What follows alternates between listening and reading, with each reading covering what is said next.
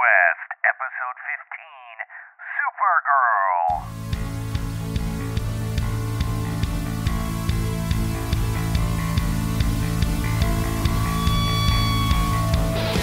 Welcome to Sequel Quest, the podcast that dares to imagine sequels to your favorite films and movie franchises. A journey into the realm of cinematic possibilities. With your hosts, Adam, Jeff, Justin, and Jeremy. Let the adventure begin now. Look, up in the sky. It's a chick. It's a dame. It's Supergirl. Is that offensive? Yeah, I know. You really should have gone with the It's a lady. anything else. Oh, well, I was just in keeping with the misogynistic tone of this film. Yeah, good. Perfect. Yeah, keeping with the misogynistic. All right, everybody. Welcome to Sequel Quest. Oh, yes, indeed. You are in for an adventure tonight. That is for sure, because we are discussing from 1984, Supergirl. Starring Helen Slater, Faye Dunaway, Peter O'Toole, Peter Cook, Brenda Vaccaro, Hart Bachner, and, of course, Mark McClure, a.k.a. Jimmy Olsen from the Superman films. Yeah, that guy. A lot of Marks and a lot of Peters. Yeah, what's going on here? This is going to be a lot of fun, but let me first introduce you to our super co-hosts, Jeff. Hey, it feels like it's been a while since we've been together. Is it just me? No, Yeah, it but has. Been a few weeks. Okay. Super Justin flying into frame. Yeah, man, what's up? And I'm Adam. That's right. That's me. Sorry. Don't forget to tell the people about yourself. So, now here's the thing. The reason we're talking about Supergirl, I know that we introduce you listeners. I don't want to say we drag you into these adventures, into not Drag, so classic screaming. I'll films. say that. Yeah. The co-hosts are involved in that type of activity. But Supergirl is currently a television series on CBS. Very Yeah, big have you guys deal. seen it? I have. I've watched the episode. How about you? Jeff, have you seen it? I haven't seen it. No, I haven't. It's apparently I've been reading rave reviews. It's been Yeah, very popular exactly. and It's getting like crazy reviews, but I can't. The CBS app thing because I cut the cord. I'm one of those guys, and so the CBS app is another like $8 on top of everything else. So I was like, yeah, when it comes on Hulu, whenever that happens, I'll watch it. But yeah, apparently people love it. Yeah, no, and the truth is, just for those who want to catch up, you can watch a few episodes on CBS.com. So they will let you. That's where I was catching up. And here's the thing. That's what I'll be doing after we're done.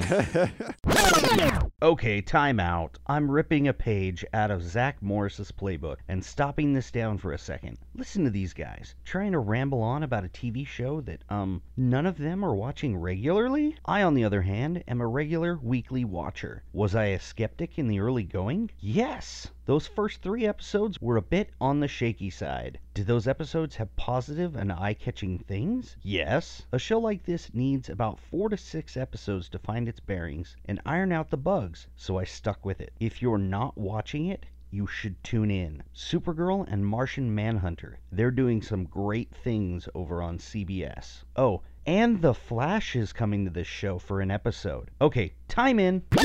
So Supergirl, like I say, it's a big deal on TV. Personally, I have watched it. I don't think it's as good as The Flash. I think The Flash is pretty much the best superhero TV they're giving us right now. Just in terms of characters, they're amazing and lovable.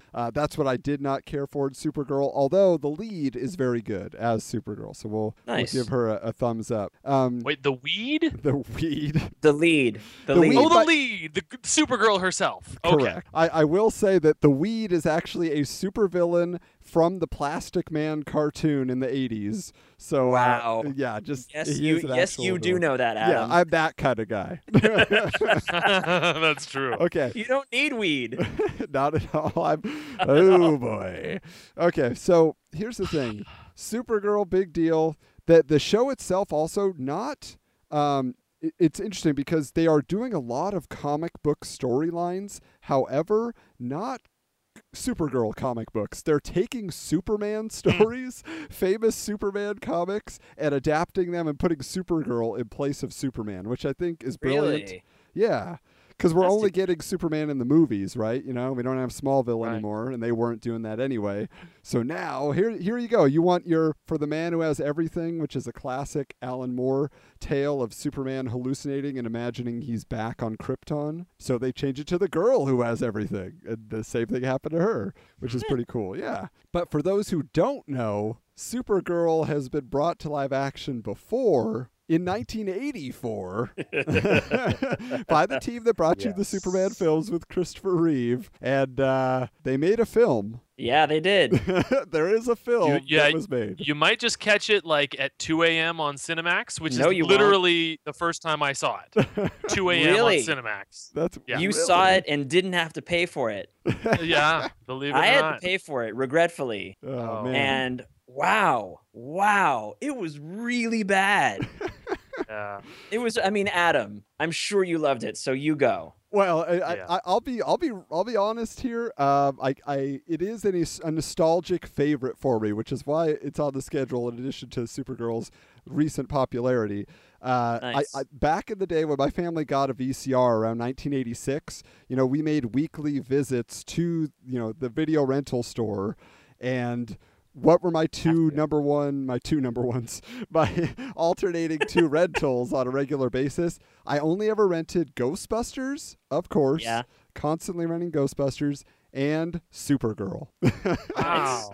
So That explains so much. so I know. much. But I feel like I get that. Like, as a kid, you watch a movie like this and you're like, oh, cool. It's like, I wasn't here for it, but Masters of the Universe. I watched it with a buddy of mine who was a huge fan of that. And he just watched it with that nostalgia. And I watched it and I was like, I remember this movie, but I'm not a big a fan as you are. And holy crap, I can't wait till we're done. And the same with Supergirl. But what I do have to say about it was when I first started watching it, I didn't realize who the lead was.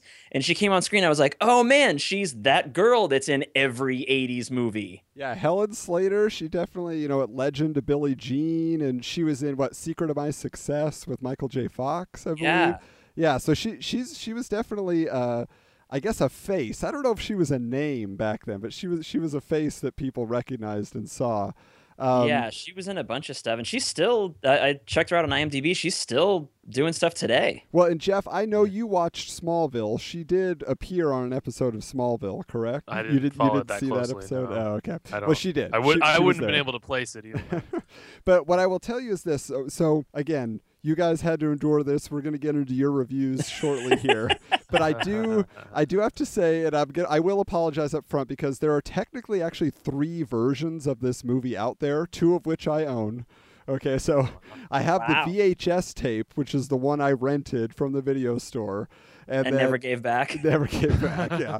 And then that's the American theatrical cut. So that runs 105 minutes because basically Warner Brothers said, we're not releasing this.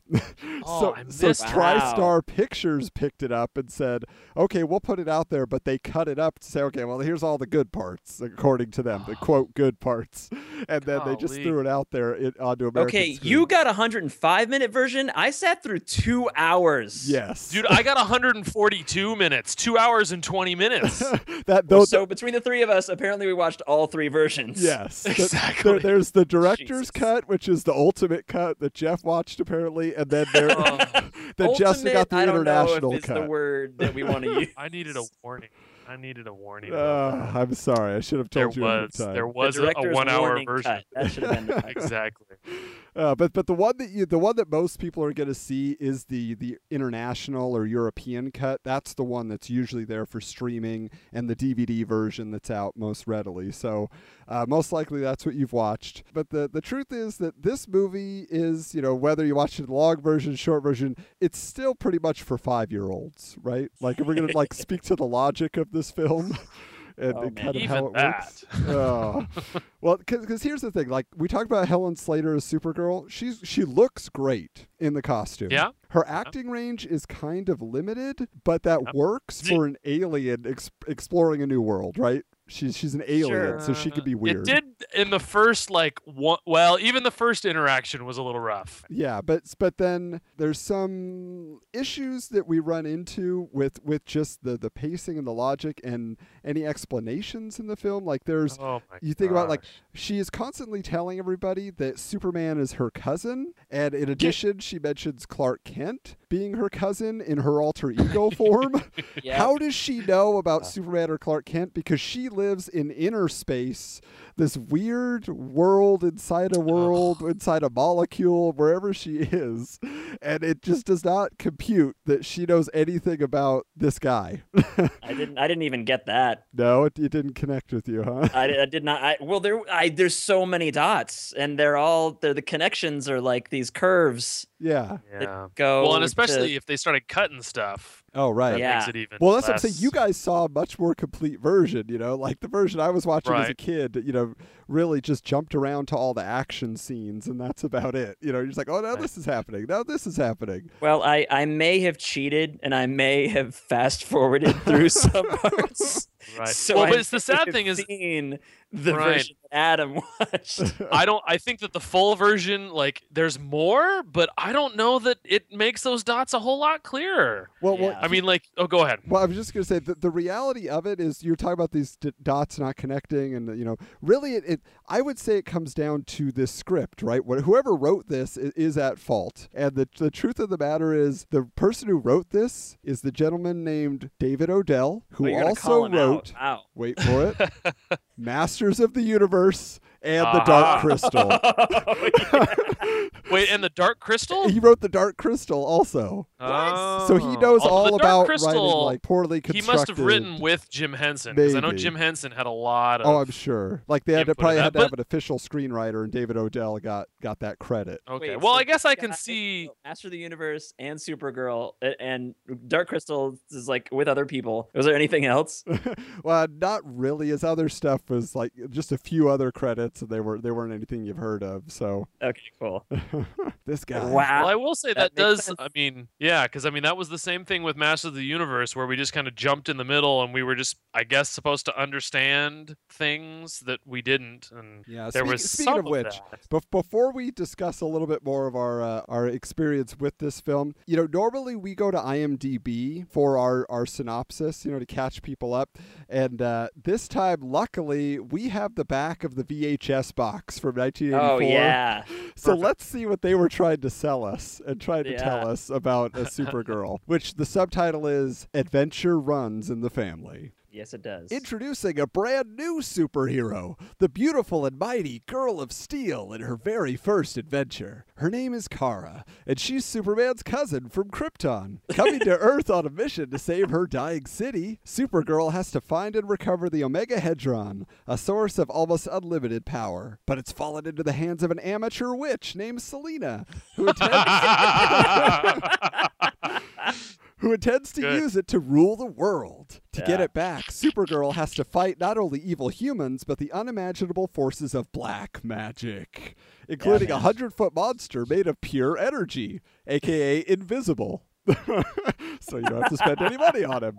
And a perilous journey into the forbidden depths of the Phantom Zone. Faye Dunaway as Selena, and Helen Slater as Supergirl head an all-star roster that includes Brenda Vaccaro, Peter Cook, Mia Farrow, Simon Ward, and Peter O'Toole. A super cast ensuring a super good time in home entertainment. Supergirl Yeah. gives you everything you want from a movie: excitement, adventure, fun. And then there is a quote from the Los Angeles Times. In design and technique, Supergirl is up to snuff. And so are its actors, all of whom seem to be having lots of fun. Oh wow. Design and technique get the praise, not the story. Well, and the fun that Yeah. they're having. Yeah. Oh, looks like you guys had a good time. Anyway, I'm going home to get Exactly. over what I just saw. Yeah, I'm going to assume that somebody enjoyed this film. Oh, it's that little boy out in Irvine, California, renting it every you week. go. Okay. He has problems. Let's pray for him. So I what, do have to say, amidst all the terribleness about this movie, I really liked Peter O'Toole's kind of crazy, kooky uncle or whatever he was. Yeah, Zoltar. Really fantastic, like 80s acting. I mean, it's Peter O'Toole. He can do no wrong. You know what's pretty crazy? much. Like most people know him from Lawrence of Arabia, which I've never seen. I only know him from High Spirits with Steve Guttenberg. Anybody ever see that movie? Which one? It's called High Spirits. It's about a haunted castle. Oh yeah. Yeah. They're saw a that. group of actors, and that they pretend it's haunted, but it's really haunted. Anyway, that's where I know Peter O'Toole. So That's a Steve Guttenberg, isn't it? It is, absolutely. There But you go. you're right. And you know what's crazy about Peter O'Toole in this? He actually, in the scenes that he shares with Helen Slater, he makes her good. Like she actually suddenly has emotion. She's I don't know about good. Good, Yeah, good's better. a strong word. natural, more natural on camera. Yeah, sure. Well, and partially it's because he is so overacting that it does make her Right. feel a little bit more realistic. By Right. comparison. That first line, which I don't know if it was cut out, maybe hopefully they figured out to cut it out, was so out. What was it? Where he's like, "I will fly this thing through the chute tube. Bang, wham! I'll be there." I'm like, what was that all of a sudden? I'd appreciate that he just went for it Yeah. Oh yeah, well, because everybody else is like, "Hi, What? words, Yeah. speech," and he's like, "Hey, what's going on, guys?" Bloop-doop-doop, bloop-doop-doop-doop. you do gotta wonder, and that was even my wife said that where like. Did Faye Dunaway lose a bet, or did she like owe somebody money? It's just like, I mean, for both of them, these are big time actors, Yeah. and like, whoo. Well, I and feel Whenever Faye, I see something like that, I think it's got to be the money. It's got to be like we will. but was there just- much money here? Well, we will obviously pour- not. That's if what they have they spent the money on, obviously. Oh, yeah, No. the cast. Well, now, if you think about it, though, you look back at the Superman films, because it's the same producers. What did they do? They got Marlon Brando. They got Gene Hackman was a big name at the time. You know, so, like, they stack the film with stars to get people in the seats, you know. So I think they're just Right. following that same formula that Right. they've done before. Although the first time they spent the money on screenwriters too. and That's this true. Time, Yeah, Mario less. Puzo did a good job. This time, yeah. ugh. And, Ugh. yeah, Tom Minkowitz. But yeah, so like, yeah, but this is unfortunately, yeah, like Selena is okay, but her dialogue is so terrible. Who's way Oh. better is her friend Bianca, you know, who's Well, her she's like the sidekick. comic relief, I guess. Yeah, Brenda Vaccaro. And then there's that weird, what's his name? Peter Jor- Cook. Oh, but yeah, the character's name? The British Walter dude. or something. No, yeah, that's what is his name? Now I'm blanking. It's Who's apparently a mathematics Nigel. professor as well as into black magic. Yeah. I don't. Yeah, man. They teacher go at hand the in hand. school. At least that I saw. I never saw him actually do any black magic, but But isn't They maybe it gave a he lot did. of like dirty looks though. Speaking So of Yeah, his that's- classroom, do you remember how dark his classroom was? And they're all in front of computer screens. that's because of the black magic. Yeah. Uh, Black and in magic mathematics. '84, yeah, that would have been. Now, I will say, if we're going to talk about, you know, like that scenario, like for me, the most, even as a kid, the most enjoyable parts of the film were not anything to do with Supergirl besides like her aerial ballet when she first emerges from the water and Oh is my like god, flying that around. was precious. That was very cool. Yeah. But like I always loved all the stuff she does in this private school that she, you know, enrolls herself in and hides under the guise of Linda Lee, a brunette instead of a blonde. So she's Yeah, doing a that little was bit great. better than her cousin, right? He's just like, I just put on glasses and, you know, comb my hair this way. And she's like, I actually transform all the way. She has this whole running kind of subplot with these bully girls that are like picking on her friend Lucy Lane, Lois Lane's sister, who's also her roommate, when they're playing field hockey out, you know, out there. By the way, Yeah. do you guys remember like that field hockey was like the girls' sports in like 70s and 80s films? Like whenever they show girls in high school playing sports, it was always field hockey. Like Freaky Friday with a young Jodie Foster, like she's playing field hockey. I don't know, maybe that compute for you guys. No. Well, I Never think made they the didn't really. The girls didn't. There wasn't like girls basketball or girl. Like I don't think there was a lot of girl sports back in the '80s. Yeah, maybe that's Hence true. The intro, we could just reference the intro to this episode. Yeah, girls. We're following in the Girls. same. Yeah, but like, Footsteps. but that's Yep, what's We, weird. we miss those days. Yeah. So No, Jeff, no. Remember when the women folk couldn't vote? Oh, those were the days. hey, the good news is they still don't get paid as much as men. I don't Oh. understand that, by the way. That Anyway, not to get on political and you socioeconomic issues, but back to Yeah, these let's talk about bullies. short round again. Go back to short round. Got to get that foreign flavor in here. But like these bully girls Which are makes like. me, why did she enroll in college at all? Yes. Wasn't she supposed to be looking for this thing to save her people, and then she decides to go to college? What? Or high Was school? I it missed college? I thought it was like a private. Yeah, like High our- Well, school. whatever it was, it's still why is she going to school? I don't. I mean, I To can blend only in. assume the logic is she as soon as she arrives on Earth, she peeks through some trees, sees these girls playing softball. So there was softball and field hockey, I guess. And then she sees a girl walk in with the uniform on, and she's like, "Oh, this is what girls on this planet do," is what I'm assuming. And so then, But why does she care what girls do? Well, Is why it does her she have mission to hide out? blend in? Yeah. I don't know. But one of the things, like I was saying, is she gets picked on by these bully girls, and at one point, like she's in the shower. Again, this is where it gets awkward for a 30-something guy watching this film about possibly underage girls, like in a school. They're always running around in their bras. There's a scene where like, Which is why it was on Cinemax at 2 a.m. what? Come on! But like, and they got this guy who's the like a man who is like the Guarantee it was- headmaster. Don't get it. What? That should be an old lady, not an old man. But anyway, there's a scene where like they're in the shower and Lucy and Kara, aka Linda Lee, are in the shower, and then on the other side of the wall, using her X-ray vision, she sees the bully girls trying to turn the hot water all the way up at the pipes to burn her, and so she shoots her heat vision through the wall into the pipes, and then they explode and scald the bully girls. And as a kid, I was always like, yes. You got him! Like, I just thought their comeuppance. That was their moment. And I was like, this is great. I also like that the message that sends is like, don't be, because I feel like they weren't the bully girls. They were kind of like the nerd girls. And so like the popular girls were like, yeah, screw you, nerd girls. And it's like, yeah. They were 80s. bitter nerd girls getting revenge. Yeah. But she just got there. Why do they hate her? Because she's obviously beautiful and popular. So destined to be. instant hatred. Yeah. Now the character like that really doesn't work for me though is this guy Ethan, who's this hunky yard worker, construction man. Okay, Like, what other stuff was he in the 80s? Because I feel like he also played a very bad actor in every single movie that he was in. well, he was in Die And he Hard. is Ellis in Die Hard. Yeah. Hans, Right. Booby. Yeah. That's he was terrible in that too.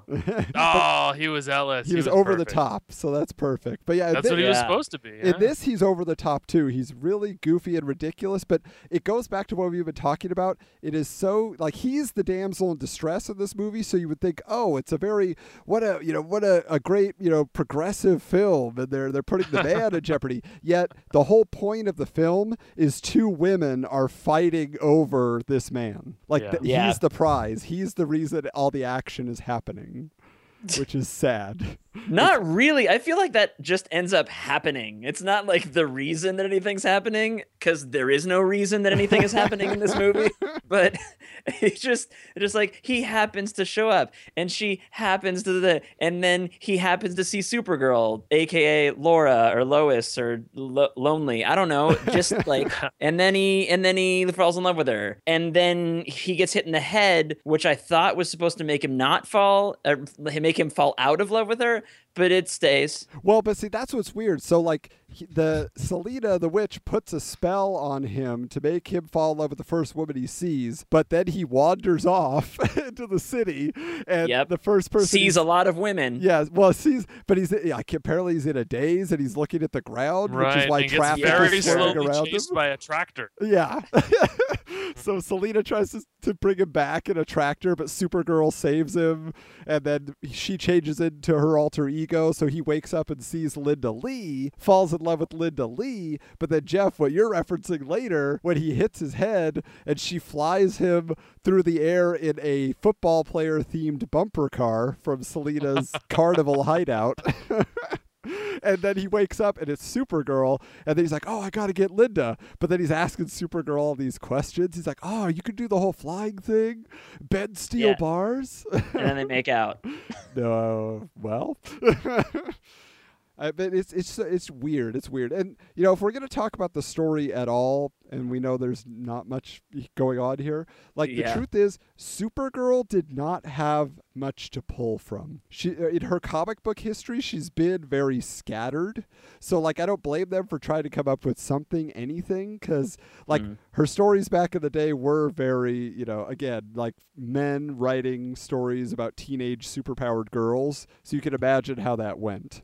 And then not well. And then into the 80s and the 90s, like there were different versions of Supergirl. One was like a shape-shifting alien, or they've like reintroduced her several different ways, which is the most recent one is what they're using on the TV show, which makes the most sense. But a lot of good writers tried and just couldn't make her a viable character that anybody cared about.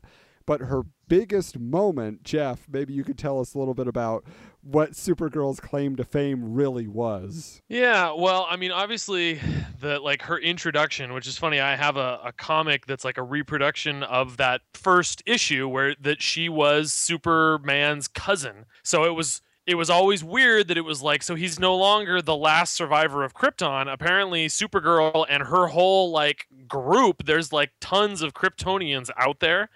And so eventually that and a whole bunch of other stuff that DC had done poorly, mostly because they didn't have a Stan Lee. They didn't have anybody to keep it all together.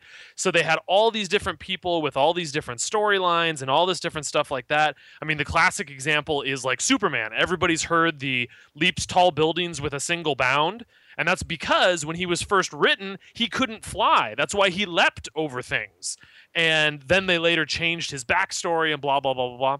So in the 80s, what DC decided to do is they decided to declutterify all of this. And they did this thing called Crisis of Infinite Planets. Earths. Earths, thank you. Crisis on Infinite Earths, yep. On Infinite Earths, where they had the 5, they said, well, these are actually different Supermen and different Flashes and different Aquamen on 5 different planets in different dimensions or whatever. And so they had this big crisis where they all kind of like came into conflict and people were getting killed off. So that's where the original Flash actually, not the original, the second Flash died then. And then the big thing was Supergirl died and they decided not to bring her back. So for about, 10, 15 years, something like that, there was no Supergirl. And then like Adam said, they didn't actually bring her back. They brought back a shape-shifting robot or something like that. And that was during the death of Superman era. When exactly. Killed, well, and the sad thing too, and I was reading this just today, where it was the Flash sacrificed himself, and it was this really great moment. Supergirl, the way that she died, apparently she died heroically. I haven't read that issue, and I mean, there's that famous picture of Superman holding her in her arms, but the reality is the way that she died, she was erased from everyone's memory, so no one even remembers that she existed. Which for me seems kind of apropos, where it's just kind of like, you didn't just kill her off, you tried to pretend she never existed. Like, that's pretty bad. Yeah, I mean, it's kind of, it's pretty sad, and the fact that her most iconic moment is in death, speaks a lot to really what everybody kind of thought of her. And the truth is, like, through the comics, she also had like a million different outfits. Like, every time she was drawn, she seemed to have a different costume, so she never really had that like kind of iconic look. Like, the skirt, with the cape and stuff, was basically what people know now. But like, she had all sorts of, she had a headband at one point, even for this movie. In the 80s? Yeah, in the 80s. And they actually put a headband on Helen Slater for the early production stuff, the early version of the costume, but they got rid of it, eventually. But and she played tennis, not field hockey. Yeah. Yeah. Which would be awesome, actually. Super tennis. Come on. Ace. Well, and I think the problem too, like you were saying, Adam, is that the assumption has been, and I feel like it's maybe changing now, and they're hoping it will change even more so, is the assumption has been for the last 20, 25 years that girls don't read comic books. So they've always had that problem with the prominent female heroes. Is to actually, I mean, how many guys are going to claim like, oh yeah, I read Supergirl like all the time? Yeah, like exactly. It's just and that was the Jeff, difficult guess thing. what? I read Supergirl all the time. Wow. You're out, Justin. This is a boys club. Take a hike. Which is the interesting thing then, if we ever get to talk about Wonder Woman, is she's that weird, not exception, but it was like, yeah, they've tried to make her prominent despite the fact of being female. Yeah. But I don't think her solo comics have done terribly well either, though. Yeah, I mean, only like there was like a brief point in the 80s when George Perez was drawing and writing where she had a pretty good run. And then recently, like they kind of reintroduced her where she's more about the Greek mythology. And that's gotten a lot of critical acclaim. But yeah, Wonder Woman's kind of always been back and forth too. But she's always prominently there. You know her origin, basically. You know her powers. You know where she stands. Supergirl was always kind of like third, fourth tier. But the one thing I will say about this movie before we get into our pitches is that if you think about it, this is groundbreaking in one way that kind of matters. It was the first spin-off superhero movie. So, like, superhero movies were in their infancy back then anyway. But now here you have a film, oh, wow, here's a, like, kind of a minor character getting a starring role, and you're going to get Supergirl on the screen, you know, from the Superman universe, which is a pretty big deal. I mean, we're 30 years later now, and that's only now just beginning to be a possibility where you're going to see spin-off films for certain characters, you know? Yeah. Yeah, although I don't think it actually became a big deal because because they did such a terrible job. Yeah, it exactly. didn't work. Yeah. And I mean, that was the ironic thing is that you had this gold mine of superheroes out there because like you said, I mean, they weren't doing superhero movies yet, and you pick, you know, a second, third tier person to do, and their thought was, you know, let's ride off the success of Superman. It'd be the same thing if they did like a Robin movie. It's like, what? No, Robin? Come on. I would have been all about that in the 90s, though. I loved I know, right? I feel like I would have been too. Well, unless they would have done something like this with it. Speaking of which, by the way, I'm just going to mention this because I just became aware of it today. But there was a comic book series planned that I don't know for any comic book fans out there. There's been a series called Batman 66, which basically took the Adam West TV series and continued it in comic book form. Wow. Which also happened like Buffy the Vampire Slayer and a lot of other TV shows have gotten like comic book seasons, they call them. But those same people, they pitched a Batman 89 series where they were going to take the Tim Burton universe from Batman Returns and then basically do sequels to Batman Returns where you know you actually had the, you know, all the characters that you were interested in before Val Kilmer became Batman, before George Clooney became Batman, and you know you were going to have Billy D. Williams become Two-Face and all of that. Like I posted it to our Twitter, so you could go back, you know, once this episode drops and check it out. But it's really cool. Like that's the cool. art. Yeah, I wish they would have done it. But you know, nowadays, you know, that's kind of all we could hope for in certain cases. But the bit of trivia I wanted to drop on you here is that Christopher Reeve was supposed to be in this movie. Really? That's really the reason that they started moving forward on it, because they're like, yeah, she'll come to Earth and Superman will be there and he'll teach her about her powers and how to use them. And Christopher Reeve had just come off Superman 3 with Richard Pryor, where Richard Pryor was really the star, and you know he wanted to be a little bit more legitimate, you know, and he was kind of done with being Superman. So he's like, you know what, I said I was going to do this, but I'm gone. You know, so can you imagine what it would have been if he had been in this movie?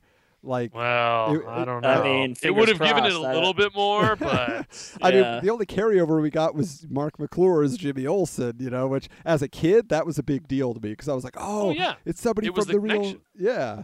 But if Christopher Reeve had been in it, instead, what do? They have a radio announcer say Superman is off planet, you know, a zillion light years away. You know, that was pretty ridiculous. Really lame. Which, and one last throw in for me too, and that's one of the reasons that this movie kind of not strikes a chord. What's the opposite? Whatever for me is that. For me, I don't know if I've mentioned this on our podcast before, but to me, Superman is the greatest superhero movie ever made because it is not a superhero movie. It's a movie about a superhero.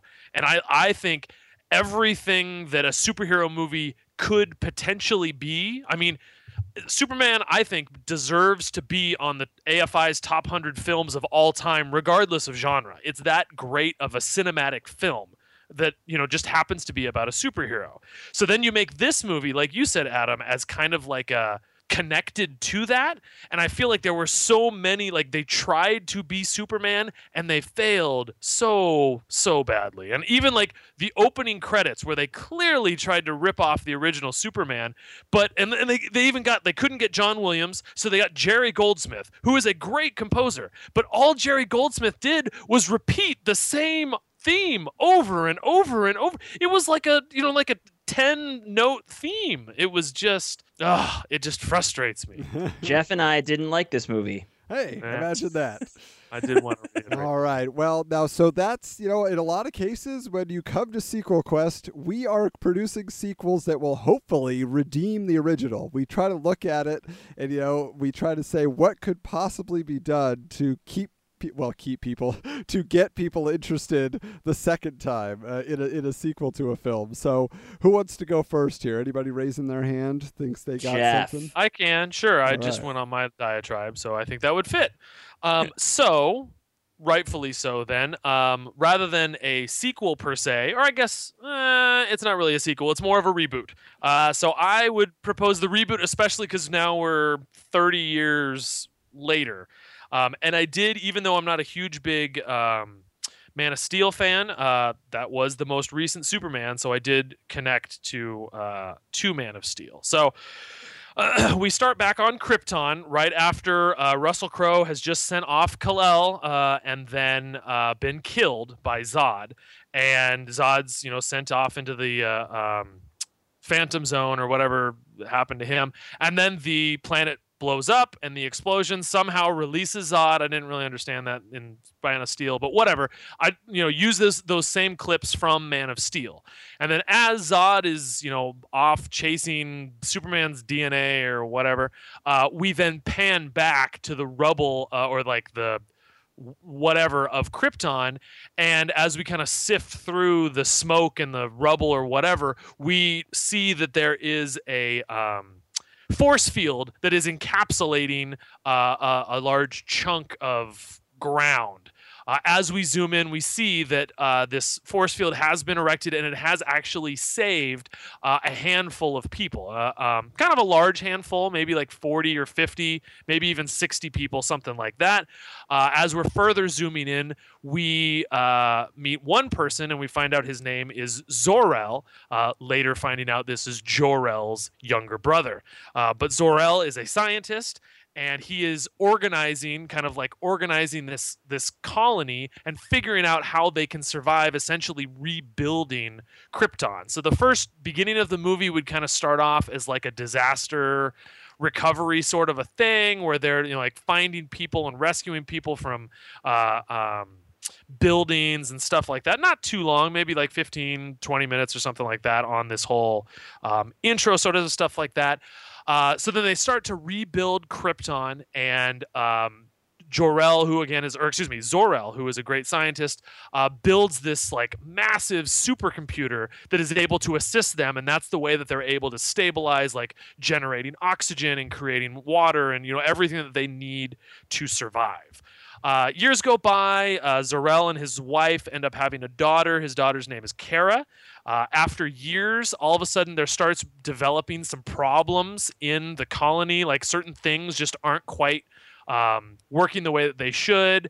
And it seems like every time that there's a problem and they go to consult the computer gives them the answer that, well, it's due to human error, so you need to turn this over to computer control. So they do continue to give more and more control to the computer, but it seems like more and more problems end up happening.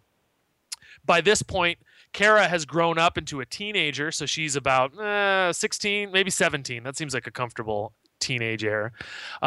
So she starts kind of snooping around, and she starts to get the suspicion that it's actually the computer that is causing the problems. So she does snoop around into the computer itself, and then she finds evidence that it actually was the computer, and the computer itself was intentionally making these things happen so that it could gain more and more control. However, rather than being found out, the computer then organizes things to make it seem like it's actually Kara's fault, that Kara has been the one that has been doing all of this. And the people are all up in arms. Like, what's the matter with this girl? Like, she's trying to destroy everything that we've built here. But then, Zor-El obviously comes to his daughter's rescue. Ultimately, what the only resolution, the resolution that the computer actually suggests, is that we need to exile her. So they do. They end up building a spaceship, and then Zor-El, as a scientist, has investigated and found reports of this. No, not the reports. I'm sorry, that was a different story. But so anyway, so he decides to send him to Earth for the same reasons that Jor-El did, because the atmosphere and everything along those lines. So he sends Kara to Earth. She lands on Earth. As she gets there, she starts hearing about this Superman, and even hears this, like, him called the last son of Krypton. So she shows up to Metropolis looking into this whole Superman thing, shows up to the Daily Planet, asked to speak to Lois Lane because she's the reporter in charge of Superman, talks to Lois Lane and says, like, hi, I'm from Krypton, blah, blah, blah, blah, like all these really ridiculous things. Lois thinks that she's an absolute nutcase, but then Clark Kent happens to be nearby and overhears that, kind of tails her after she leaves the Daily Planet, figures out who she actually is. They have like a confrontation. Oh my gosh, it's actually you. Hooray, hooray, hooray. And she spills the whole story. This is what's going on. Like, I need to get back there somehow. And Jor-El, or Kal-El, says at this point that, like, hey, you're not quite ready for this, so instead let me train you. So they do a whole training, sort of a montage where he teaches her, because she has all the same abilities that he has and stuff like that, but she's 17. So anyway, do this whole training thing, and finally when they feel like they're ready, then they both set off to go back to the colony or whatever. As they get back, like when they both get back to the colony, they find out that the computer has actually declared itself ruler and has actually formed like a physical body, and it has named itself Brainiac. And so then, of course, Brainiac doesn't want to, give up control. So then Superman and Supergirl have to battle both Brainiac and the various robots that Brainiac has created. Ultimately, Supergirl somehow is the key to victory, and so they end up defeating Brainiac. Release control back to the people, but then they reunite with Supergirl, reunites with her parents, but then her dad says, you know what, they still haven't forgiven you, or blah, blah, blah. You know what? You've done all you can do here. You should go back. There's more for you to do on Earth. There's more than just Superman can do alone. So convinces her. She ends up going back to Earth. She enrolls at Metropolis University, picks the name Linda Lee, meets her friend Lena, Murinal, or whatever her best friend's name is, and scene. That was very cool how Brainiac worked his way into controlling everything there. That was pretty sneaky. Is that Brainiac from the comics? Is that his origin story? Maybe. He has a lot of origin stories. Yeah. It's kind of like all the other characters in DC. They kind of all exactly. have multiple. I seem to remember the Superman cartoon had something similar to that, but I don't remember it specifically being connected to Supergirl. Okay. Yeah, just so you know, Brainiac was slated to actually be the bad guy in the failed Tim Burton directed Nicolas Cage starring Superman Lives film in the 90s. What? Yeah. Huh. Brainiac was going to be that guy. I'm not whating Brainiac. I'm whating that Tim Burton was going to do a Superman movie. Oh, you haven't heard about that? There's a full documentary that Nicolas Cage? Yeah, it has behind the scenes footage. You see Nicolas Cage in the costume. That would have been nuts. Oh, crazy. They really were going to take it in a very strange direction. So obviously. But yeah, no, that's great though. I think that's a real fun way to do it. And I love how she gets framed and then gets sent, has to get exiled. That's very cool. All those twists and turns there. All right. Well, I think I'm going to jump in here then, because this is what I noticed is Jeff, always the fan of the reboot. Jeff wants to these continue days. I didn't nothing. used to, but we got to give you more of a reason to want to see something again in the same cast. Exactly. It's got to be a movie that I like is the problem. Yeah. So what I am proposing is, as usual for me, picking up immediately from the end of the first film. So this is 1986, and the film is Supergirl 2: Journey to Inner Space. Kara, aka Supergirl, returns to Argo City and is surprised to find that her cousin Kal-El, aka Superman, is already there. Superman confirms that he had just discovered the record of his father, Jor-El, detailing how a group of Kryptonian pilgrims had fled the planet several years before its destruction and hid themselves within a micro-world called Argo City. Through these records, Superman was able to construct a device to shrink himself down to atomic level and arrive to find Argo City, and he arrived just at the time that the Omega Hedron had flown out. Kara had gone after it, and so he was there then trying to help them get through those few days that she was gone. Now, with the Omega Hedron returned to the city, all is well, and Superman is excited to be amongst his kin, joining in several Kryptonian traditions and celebrating. Argo City is lit and powered by an artificial red sun that's activated by the Omega Hedron. So Superman and Supergirl have no powers there, since it is the yellow sun of Earth, which gives them extraordinary abilities beyond those of mortal men. So they're essentially just normal powered people.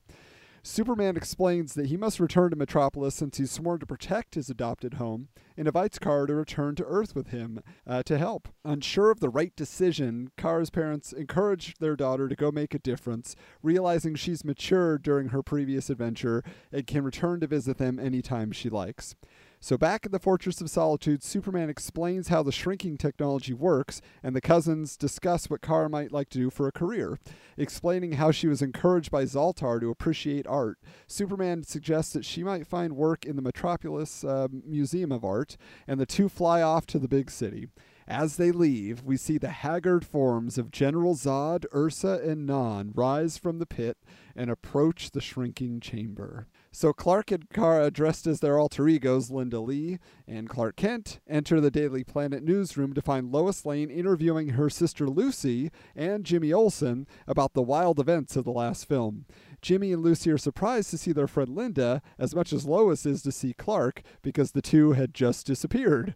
The cousins create a cover story that Linda called Clark during Selina's attack on the town, causing him to leave suddenly to drive her safely back to Metropolis. The trio is suspicious, but mostly glad the two of them are okay. Then Perry White shows up, and when he's told Linda wants to pursue work at the art museum, reveals that he doesn't go in for that hoity-toity garbage, but his wife is on the board of trustees, and he'll make a call. Just then, the group gets word of a disaster downtown. Perry demands that Lois, Clark, and Jimmy go to cover the story, which Clark resists because he wants to change into Superman and go help, but has to comply with to preserve his secret identity. He gives Kara a look, begging her to respond to the crisis in his place. Lucy demands to join in on the excitement and takes off with the rest of them, but Kara, as Linda, says she doesn't feel well and will just go back to Clark's apartment to rest. They enter separate elevators, and Kara flies up her elevator shaft, changing into her costume along the way as she hits the skies to find the city in pandemonium. Using her super telescopic vision, she can see that a gas truck went haywire and crashed into a high-rise, causing a fire on the lower levels, and that the support system on the upper stories is giving way. Kara saves the day with some subtle and comedic assists from Superman and Clark Kent guys, using his super breath and heat vision. And this is Supergirl's debut to the public of Metropolis, and Lois is determined to get the scoop. But Kara flies away before she can answer any questions. This leads to a story thread of Lois being jealous of Supergirl, thinking she's the perfect mate for Superman, and that her chances with the big guy are in jeopardy. That night, I love that. Clark congratulates Kara on her heroic actions and thinks this might give him a chance to take a break every once in a while, spend some time with Lois. Kara was happy to help and says she wishes to return to Argo City to tell her parents, but she will do so after meeting Mrs. White at the museum to interview for a tour guide position. Clark says he's going to go on ahead to Argo City because there are more questions he has for her father about their family heritage. So returning to Argo City, Superman is astonished to find the residents being terrorized by General Zod, who is now empowered by the red sun of Krypton since being turned human in Superman 2. So Zod thanks Superman for giving him the opportunity to be a god amongst his own people and rule Krypton's final colony. Superman himself is put at the mercy of Zod, himself being depowered, as was established earlier. So Zod reveals his ultimate plan to launch a satellite that will turn the Earth's inhabitants to Kryptonians just as the planet is shrunk, and then subject it to the Red Sun at Argo City so that he can reign supreme as their deity. Superman must help him, or he's going to murder the citizens of Argo City, and Superman's only link to his heritage will be gone. Superman agrees, and they begin to work on the satellites. Kara finishes the interview with Mrs. White back in Metropolis and gets the job. On the way home, she changes into Supergirl to stop Lois, Lucy, and Jimmy from being mugged by a gang of thugs. But then Lois starts needling the heroine with questions about who she is and what's she doing here. Kara answers the inquiries non-definitively, which makes Lois angry, and Supergirl flies off to return to her home. Arriving herself at Argo City, she hides away, witnessing all that has transpired. She watches her parents be humiliated by Ursa and Non, who treat them like slaves due to their hatred of Jor-El and Kara's family relations. She sees Zod treating Superman in a similar fashion as he makes the son of Jor-El build and launch his satellites. Then, Zod and Kara make eye contact. He starts chasing her, and the rest of the trio joins in, and they almost catch her, but she manages to send herself back to Earth in the interdimensional sphere just in time. Realizing that only humans given superpowers by the Red Sun can save the day now, Kara returns to Earth to recruit Lois, Lucy, and Jimmy. Supergirl convinces the three to join her by telling them that Superman is in trouble, and finally reveals that she is his cousin, which causes Lois to drop her defenses, and they become friends. Returning to Argo City in the sphere to save their hero, Lois distracts Zod, Jimmy awkwardly battles Ursa, and feisty Lucy keeps Nod off balance. Meanwhile, Superman reveals to Supergirl that he rigged the satellites to be a Phantom Zone transport device, which is programmed to target the villain's genetic code. They activate the satellites and trap the dastardly trio in the Phantom Zone once more. With her home saved, Kara returns to Earth with her cousin and new friends, ready to fight for truth, justice, and the American way as credits roll. Yay! Talk fun. about nostalgia, dude. I saw that in that era with those people. Yeah, can you just see Margot Kidder just like, who is this? And I love that dynamic. Yeah. And I love Jimmy fights the. Yeah, you can totally see it too. Because when they come back, Lois and Jimmy have superpowers. Right. Yeah. That's awesome. The whole reversal and stuff. So.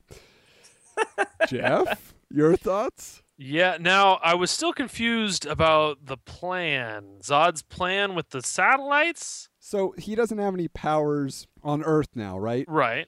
So he's going to turn them all into Kryptonians. Yeah, so he's going to turn everybody into Kryptonians, but because now he has the ability, he knows how to shrink things too with that technology that Superman used to shrink himself. So now he's going to shrink the whole Earth and also use the chamber from Superman 2 that changes people into Kryptonians or vice versa, depowers people. So he's using all that technology at once. And when he gets the Earth under his control, and there it puts them under the Red Sun, then he basically will have all the power, and everybody on Earth won't. So he could do what he was going to do originally, but now basically everybody will be at his mercy. He'll be able to finish his plan from Superman. So there's 2. a sun in. That's as much as I'm going to understand. It's an artificial sun. Yeah. Okay. That's what they require to live. They're Kryptonians. Yeah. Which, by the way, didn't they? And maybe I missed it in the movie. Wasn't there a line where Peter O'Toole has said there's 2 forms of energy that we use? There could be. I wasn't paying as much attention to the science because I did not think it mattered.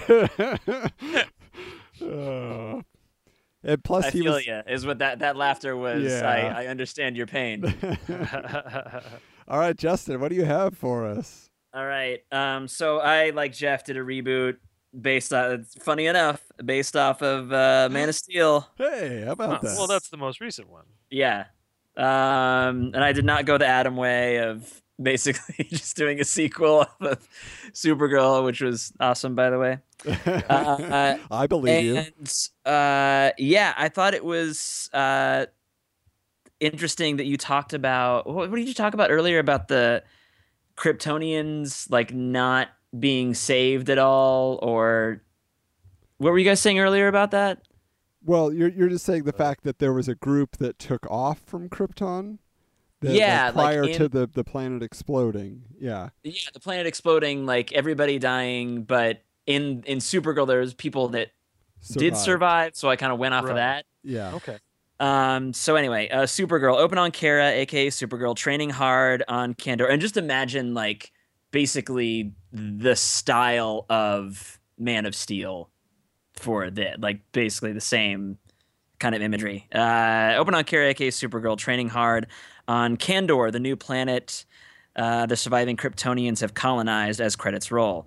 From the training center, she enters the council chambers to be interrogated before being admitted into the military. She wants nothing more than the chance to prove herself and defend their new home from the faction of Krypton that were inspired by Zod and have decided to fight the people they blame for Zod's death. The council denies her request, saying that she's not ready for battle, too young, and too hot-headed. Back in her home, she sulks, finding comfort in her uncle who consoles her, letting her know that they are winning the war and that she doesn't need to worry. She wonders how he knows since he has no part in the war, but he tells her that he has faith and believes in the work of others just as much as he believes in himself. She wakes up that night to a struggle happening in the adjacent chamber. She creeps to her uncle's room to find him fighting with a Zod trooper. As she watches, the trooper stabs her uncle in the side. She rushes in to help fight the masked figure. For a while, it seems her training is helping, but she is eventually pinned to the ground. Before the final blow, the figure is stabbed in the back. In that instant, her helmet opens so that she can catch her breath, and the figure is revealed as Faora. I don't know if I'm pronouncing that right, but Zod's second in command. Oh. Kara is saved by her uncle, who is knocked to the ground, and Faora escapes wounded. Just before her uncle breathes his last breath, he begs Kara to tell the council that Faora has a plan to use the last of her resources to destroy Earth in retribution for Zod's death. The war will be over, but Earth and Kal will be the last casualties.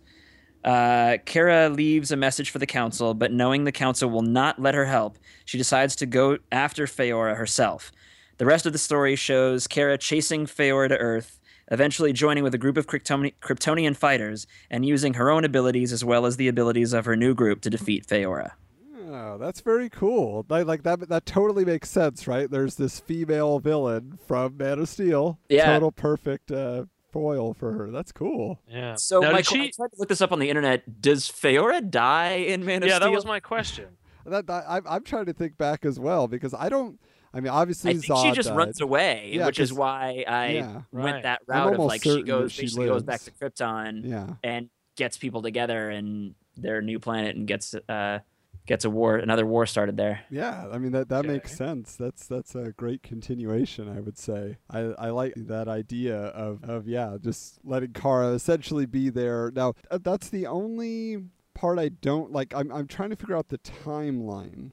So because what we're Yeah. saying is it's the same scenario where there was like Kara's still part of this group that left Krypton before it exploded. Right. So they do exist outside of that, and then now. Yeah, now- so basically the people that did survive were able to colonize another planet and Zod's so there army is now still a is council. around. It's a different council. Yeah. I mean, maybe, I don't know. There's a council there. There still is some semblance of organization, but there's been enough division to split the people that survived. No, yeah, that's cool. So obviously, like, we got two dueling reboots here to kind of different concepts with a similar premise. Because like when I look at it, I'm like, okay, I love Jeff's Brainiac story, and I love Justin's combination. Of course, I love my story too. Right.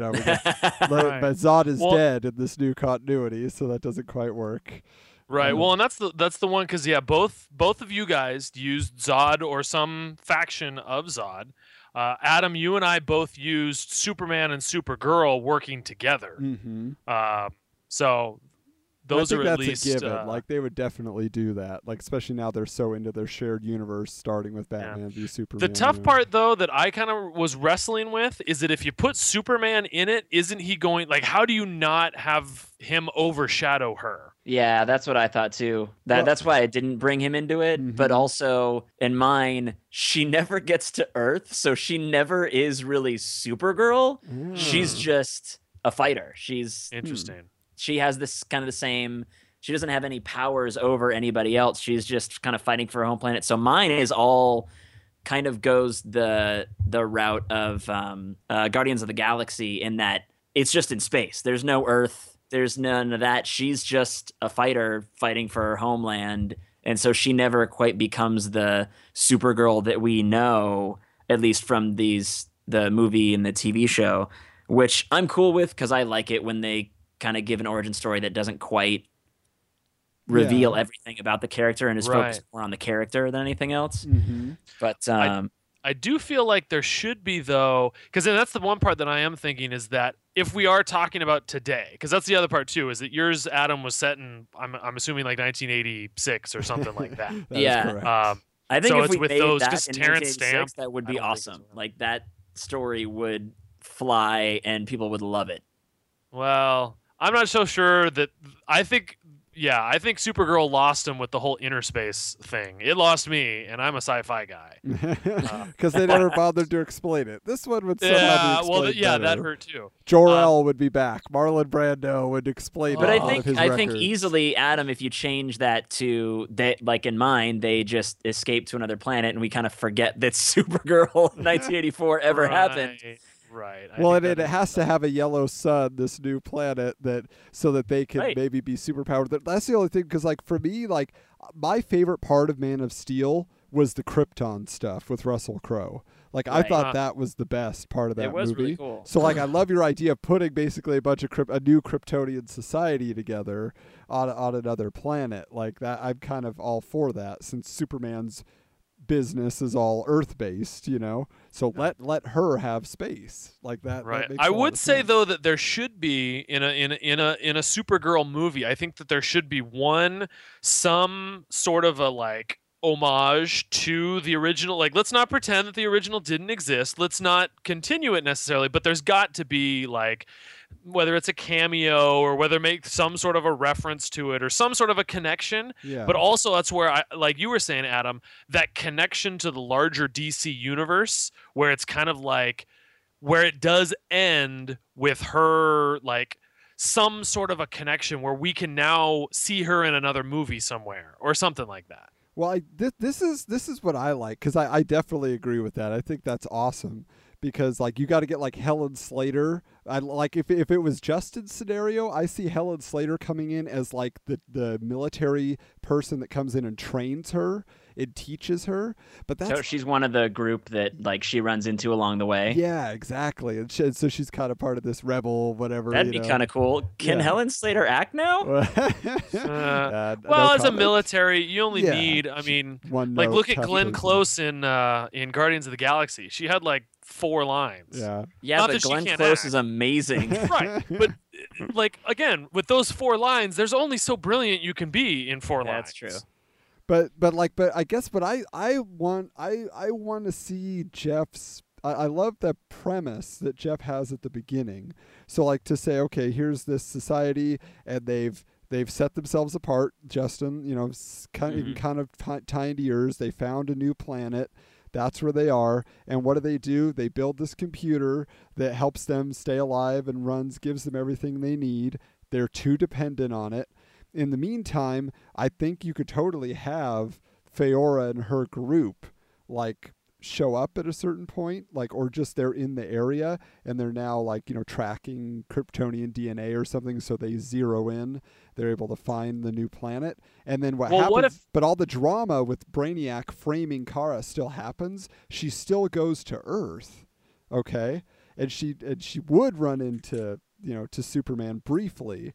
Like just like in terms of like, well, maybe not. Maybe we do leave him out. But Right. Well, what if knows we about her combine powers. those two though? Yeah. What if instead of doing Brainiac and the Zod faction, Mhm. what if it's like they show up and they say, like, let's say that except for that the timeline doesn't work as well, but something where they show up, like maybe it's not the same group, maybe it's like an outlier or something like that, and that they kind of say like, we offer order, like we can get you guys in shape, and so they Yeah. bring like like they declare martial law, but they get the society working, and then And how about Kara it's is happening? like the rebel. It's happening during Man of Steel, so Feora is on Earth at the time. So it's her group, but they don't know she's involved.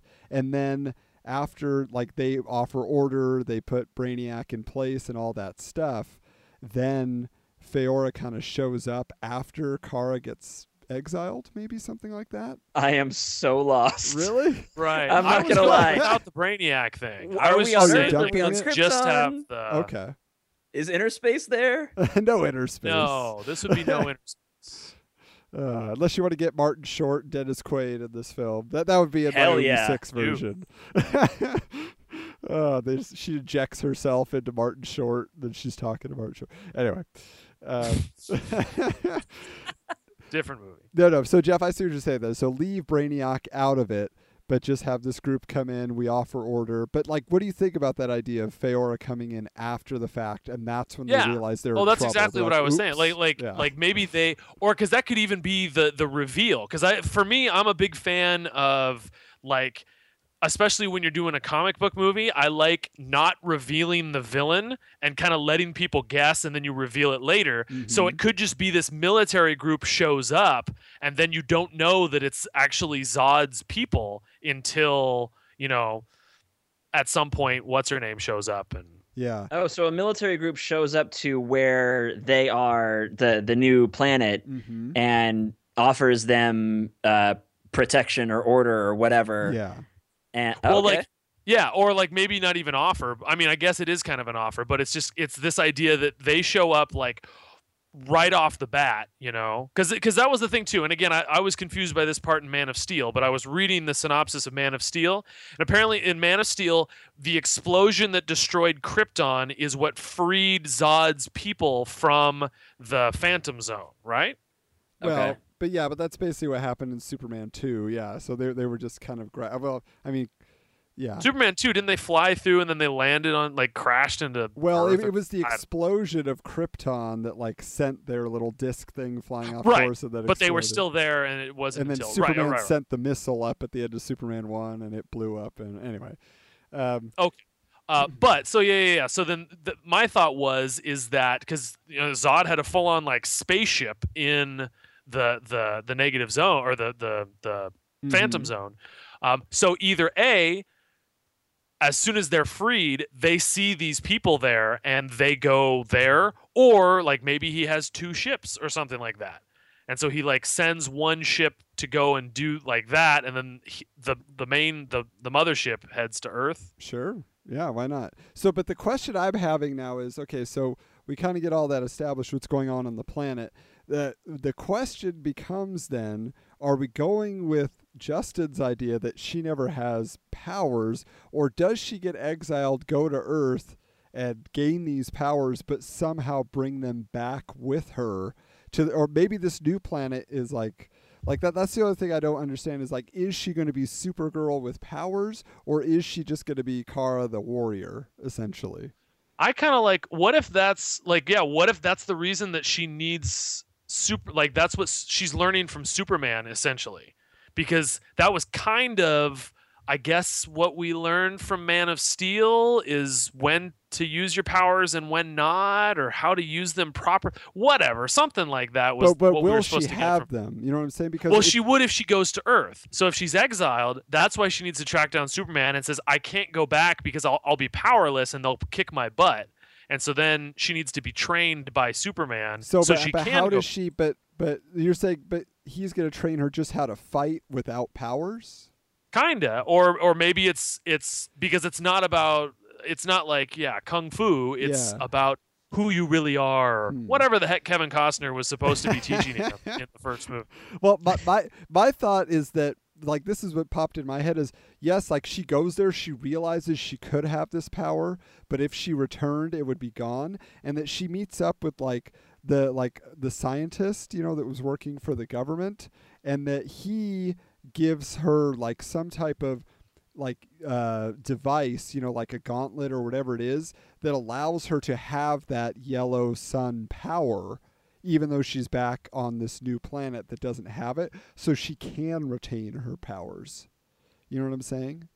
Like I don't know if that. Well, would except make for sense. though the Zod's people won't have powers. Well, I feel like my if we thought is did maybe it that they way, develop the technology then because they want to be able to have the power. Yeah. Like I Feyre mean, comes that back with actually, that. Adam, I think you're onto something there with if they come back and Oh, they have this technology developed from their retreat from Earth. Yeah. that's how They've they developed seize this power. technology and they come Mhm. back offering protection because they have this, and protection turns into domination. Yeah.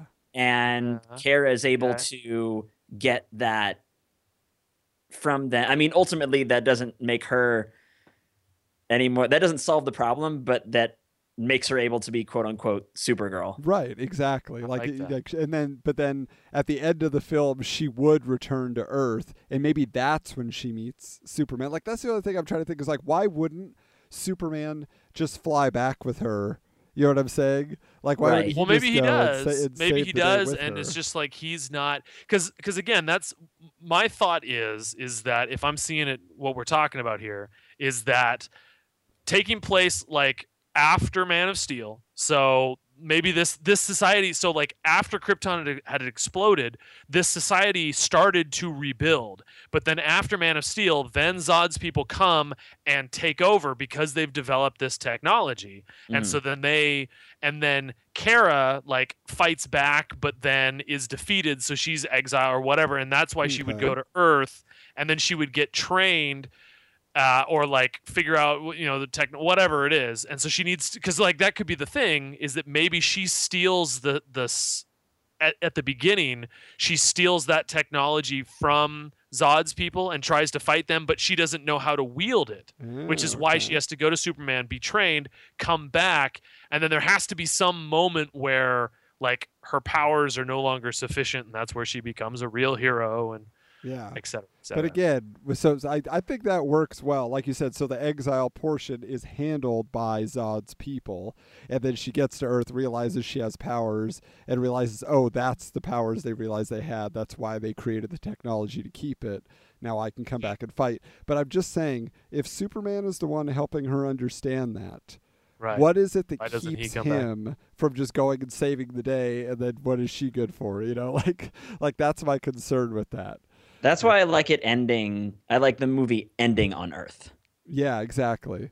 Well, but Well, it The could end be is to like get her, which is why I had it be a race to like the goal was to get revenge on Earth and destroy Earth.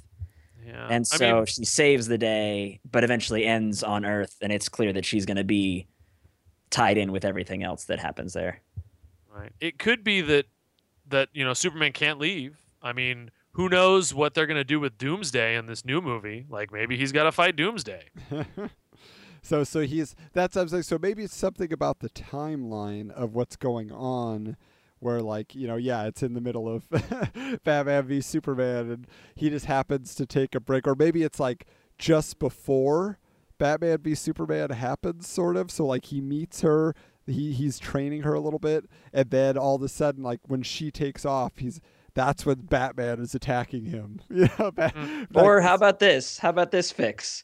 He's been on the planet so long that he cannot survive without that sun anymore. Well, He's that was become sort of so in Man of reliant Steel. on like we know Earth's sun that he couldn't that adjust. But yeah, he I has see what to you're stay. saying. Okay. that So- she's just learning she can overcome that. He can't. And he just tells her, he's like, I did a test one time where I flew out as far as I could, and I couldn't. I got to a certain point and I couldn't survive. Yeah, I don't think he even needs to have a test. I think it needs to be one line that's like, "This is why I can't leave." Well, See no, you Right. later. he has to tell us Right. that he figured it out, because otherwise Right. he's just like, I'm pretty sure I can't survive anymore. Exactly. He seems like a wiener. Yeah. Well, because Sorry, the other I thing is can't though, handle it. right, with this Superman, he could just be a jerk. Nope, What? not going. That seems kind of in character for Henry Cavill. I'm not into it. See ya. I gotta go destroy some more cities. Sorry, bye. Exactly. Oh. Gotta make out with this chick with my shirt off. Sorry, dude. Now we gotta make him a little bit more noble.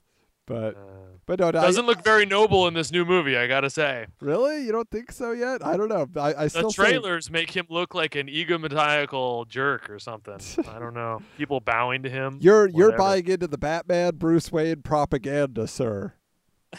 I don't know. I'm buying into the I'm real nervous about Zack Snyder. I. But no, but I like this story. I think it's something that people could again get excited about. You don't really have to worry about, do I know who Supergirl is? Whatever. Like it ties enough into continuity, but it's still its own film that Now, she gets to be her own hero.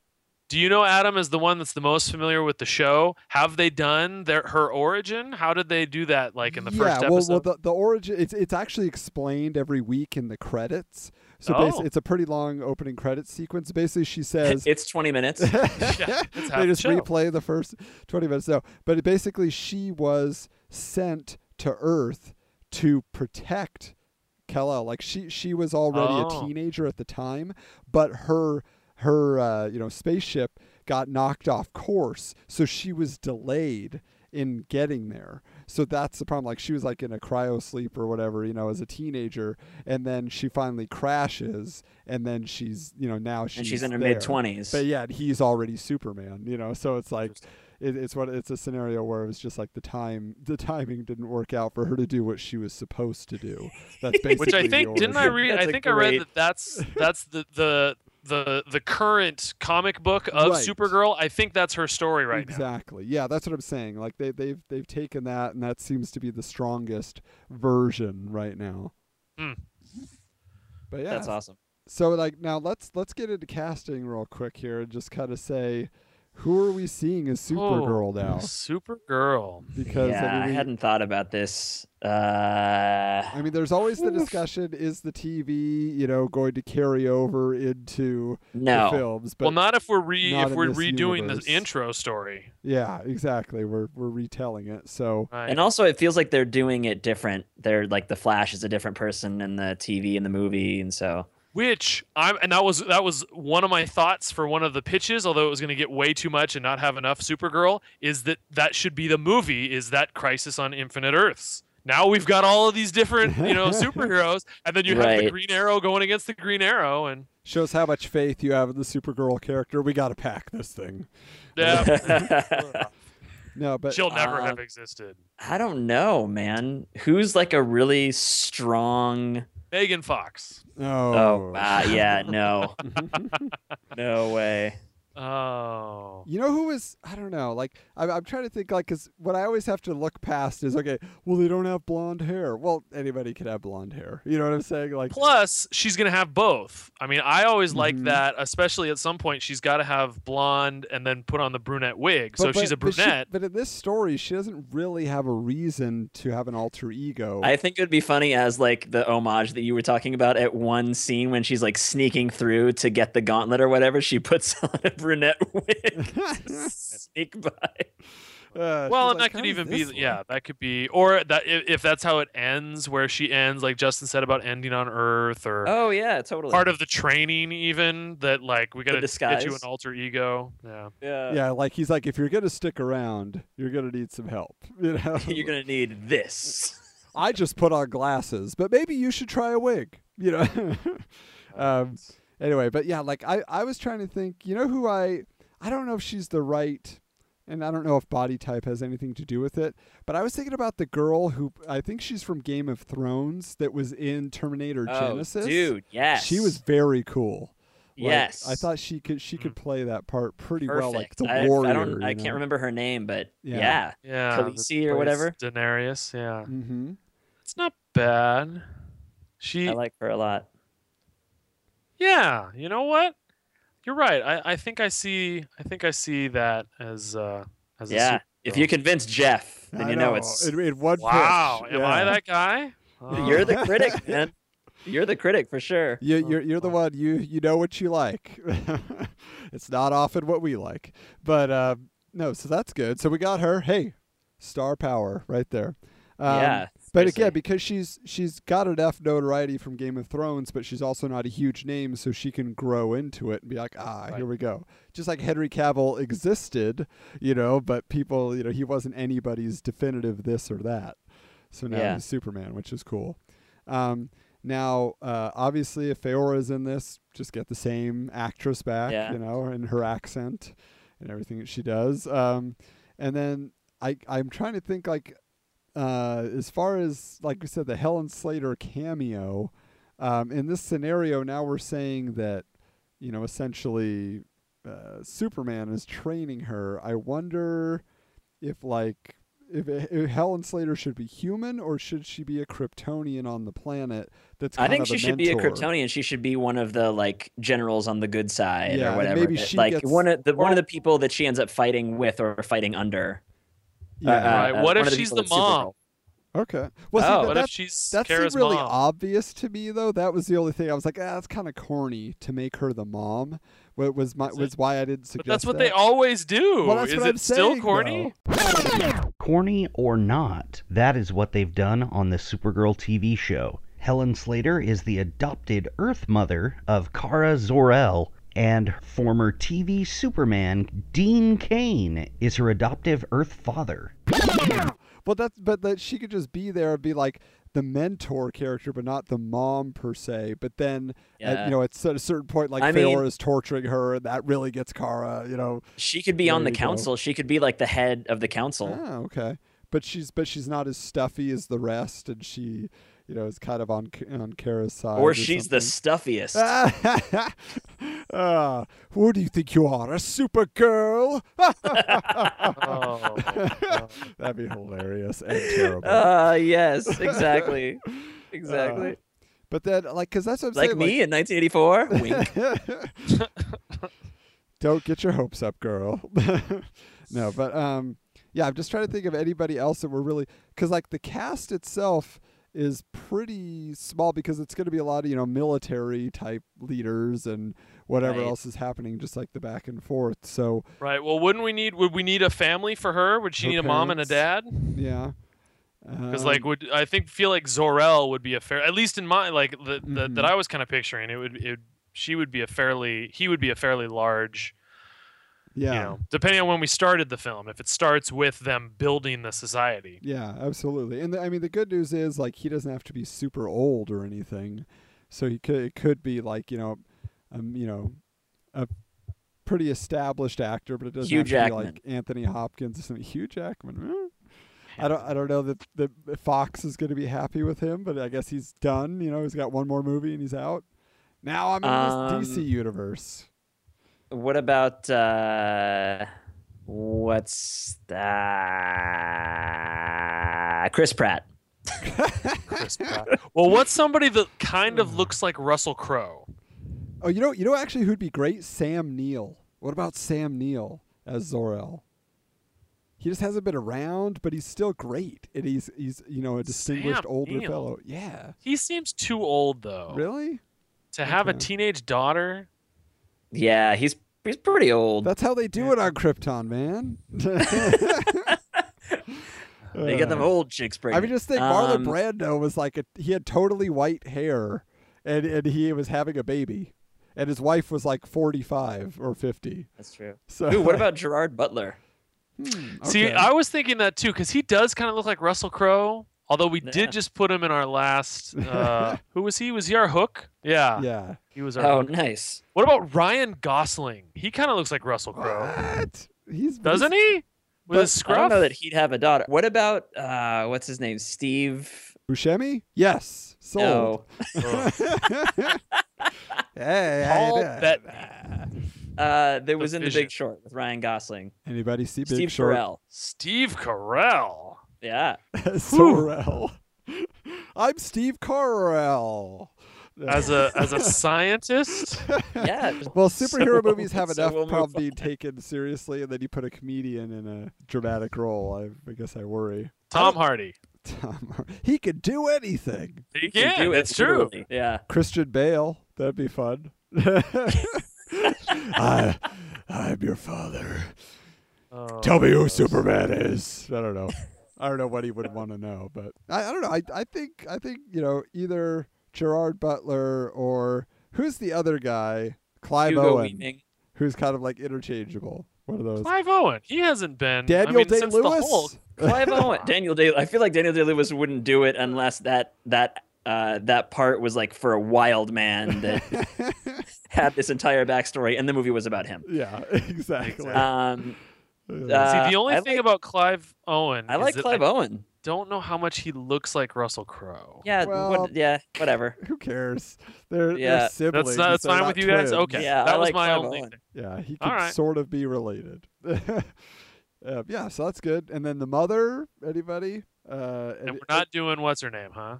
No, Helen Slater. I like her as a military or member of the council, something like that. A little more Who's a famous respect. blonde. Trying to think of just like Alicia Silverstone.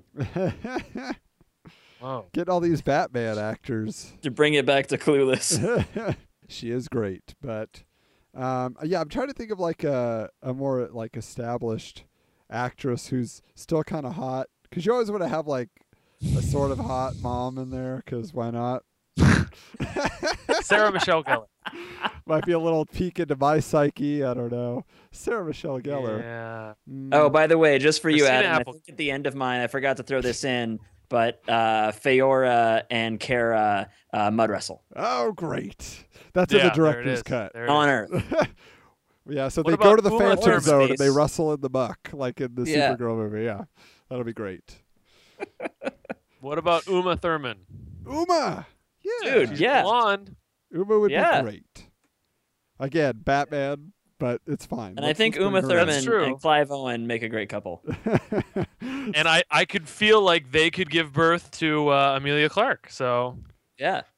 actually, the ages are not too far off. Yeah. Well, that's good. Yeah, I think we got Done. our main cast Uma. figured out.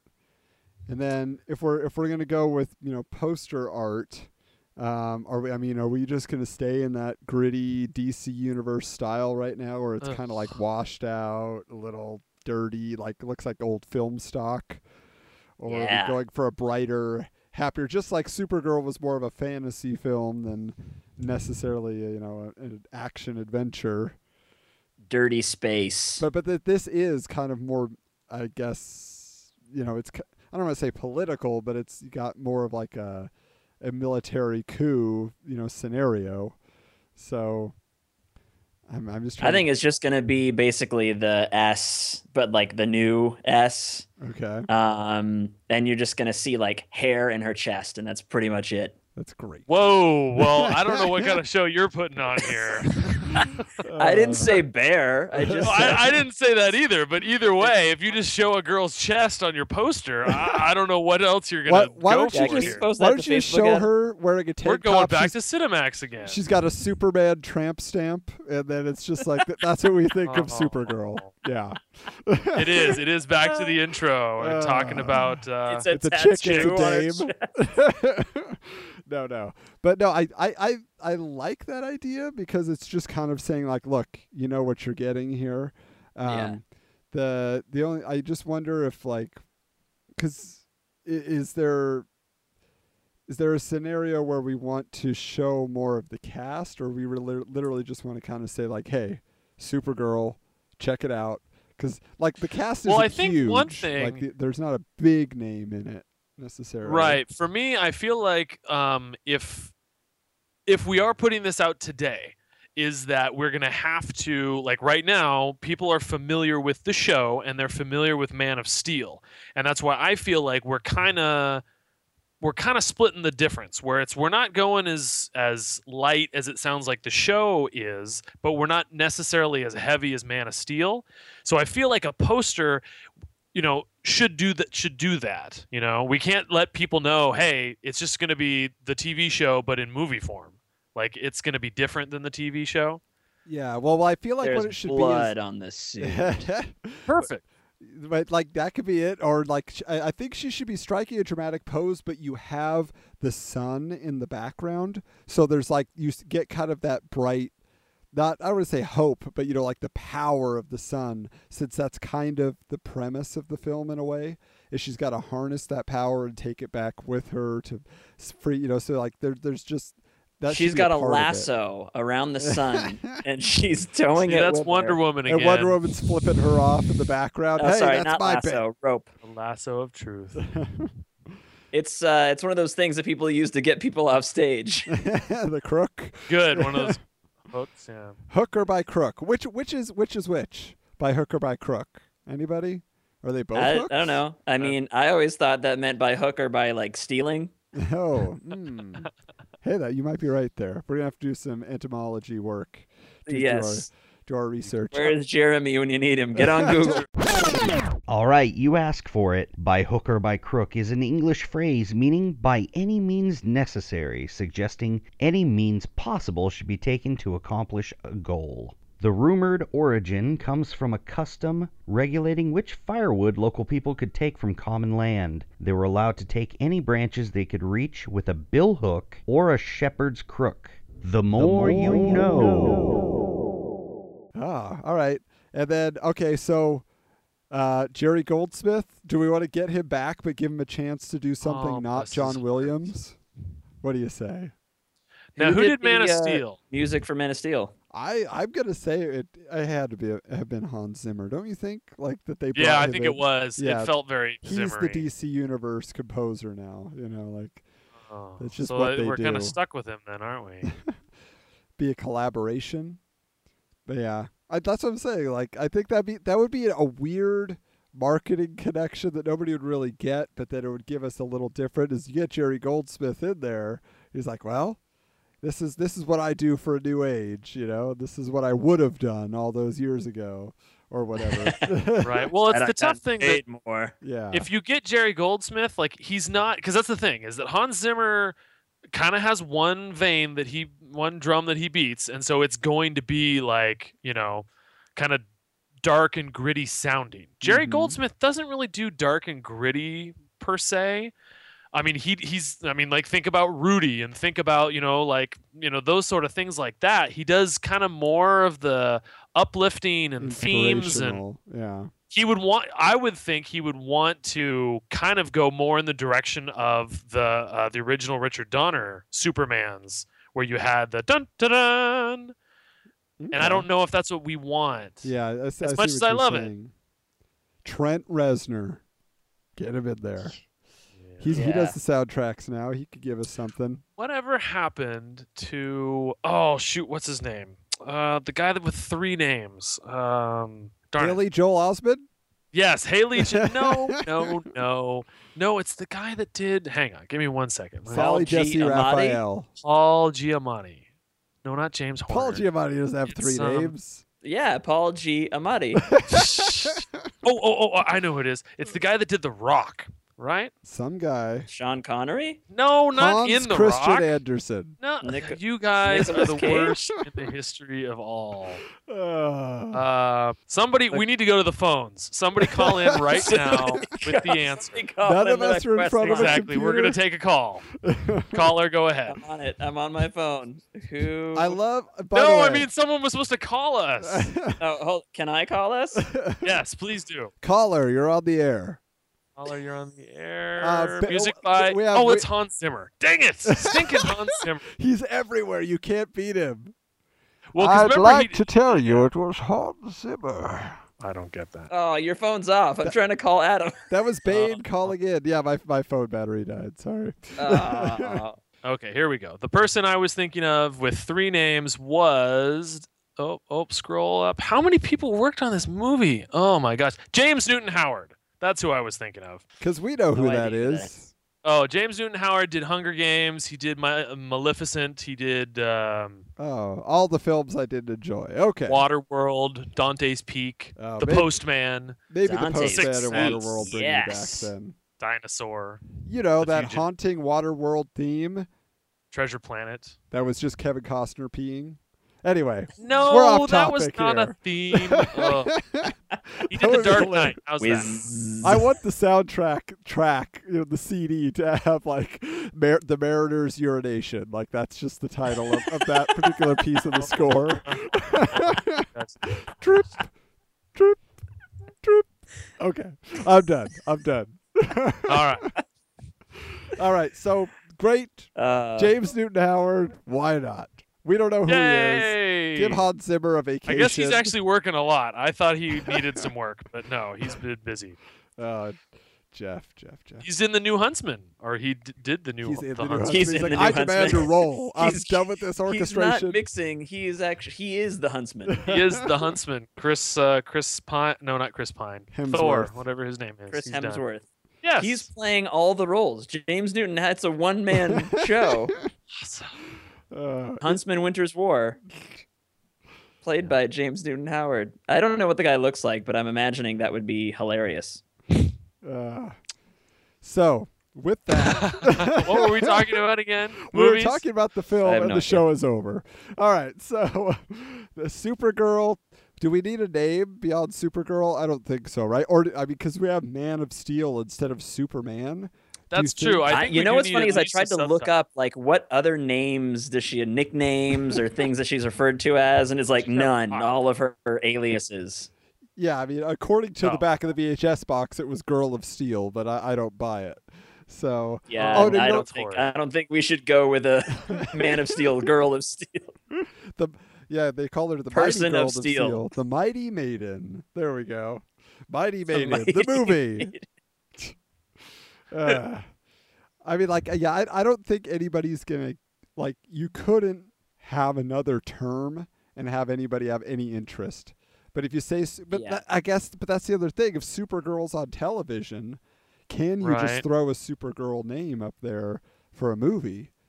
Like, I just wonder if they would be upset with their, I feel like messing Adam, with they're their totally gonna brains. call the Flash movie the Flash. Okay. That's a You know good what I point. mean? Because Yeah, nobody's definitely. gonna know any other reference. All right. Okay. Well, I think we got a pretty good film here, and I think the people will. It might be an also ran in theaters, but it might also be a cult classic years later. Emilia Clarke. All the indie houses, go check it out. Yeah. So, but It's in 3D IMAX and all the indie houses. yes. Wow. So if you want to believe a dame can fly, come to see our Oh, Supergirl 2008. That's totally our hook. Yeah. I love that you guys, and if anybody out there is taking seriously the fact that I'm using the term dame and being upset by it, I think just you think need to go the back whole, to the if 30s. you want to believe a dame can fly, Yeah. It's just. it's not so much the dame. If It is- Frank for Sinatra me, was it's a still lot of the alive, if Frank Sinatra was still alive, he would be doing our intro and outro themes.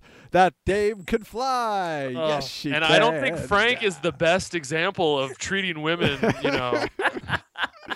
Great. You know, if Bill Cosby did our intro and outro, Oh. Ooh, it's a little dangerous there. Okay, so with that, thank you for joining us for this episode of Sequel Quest.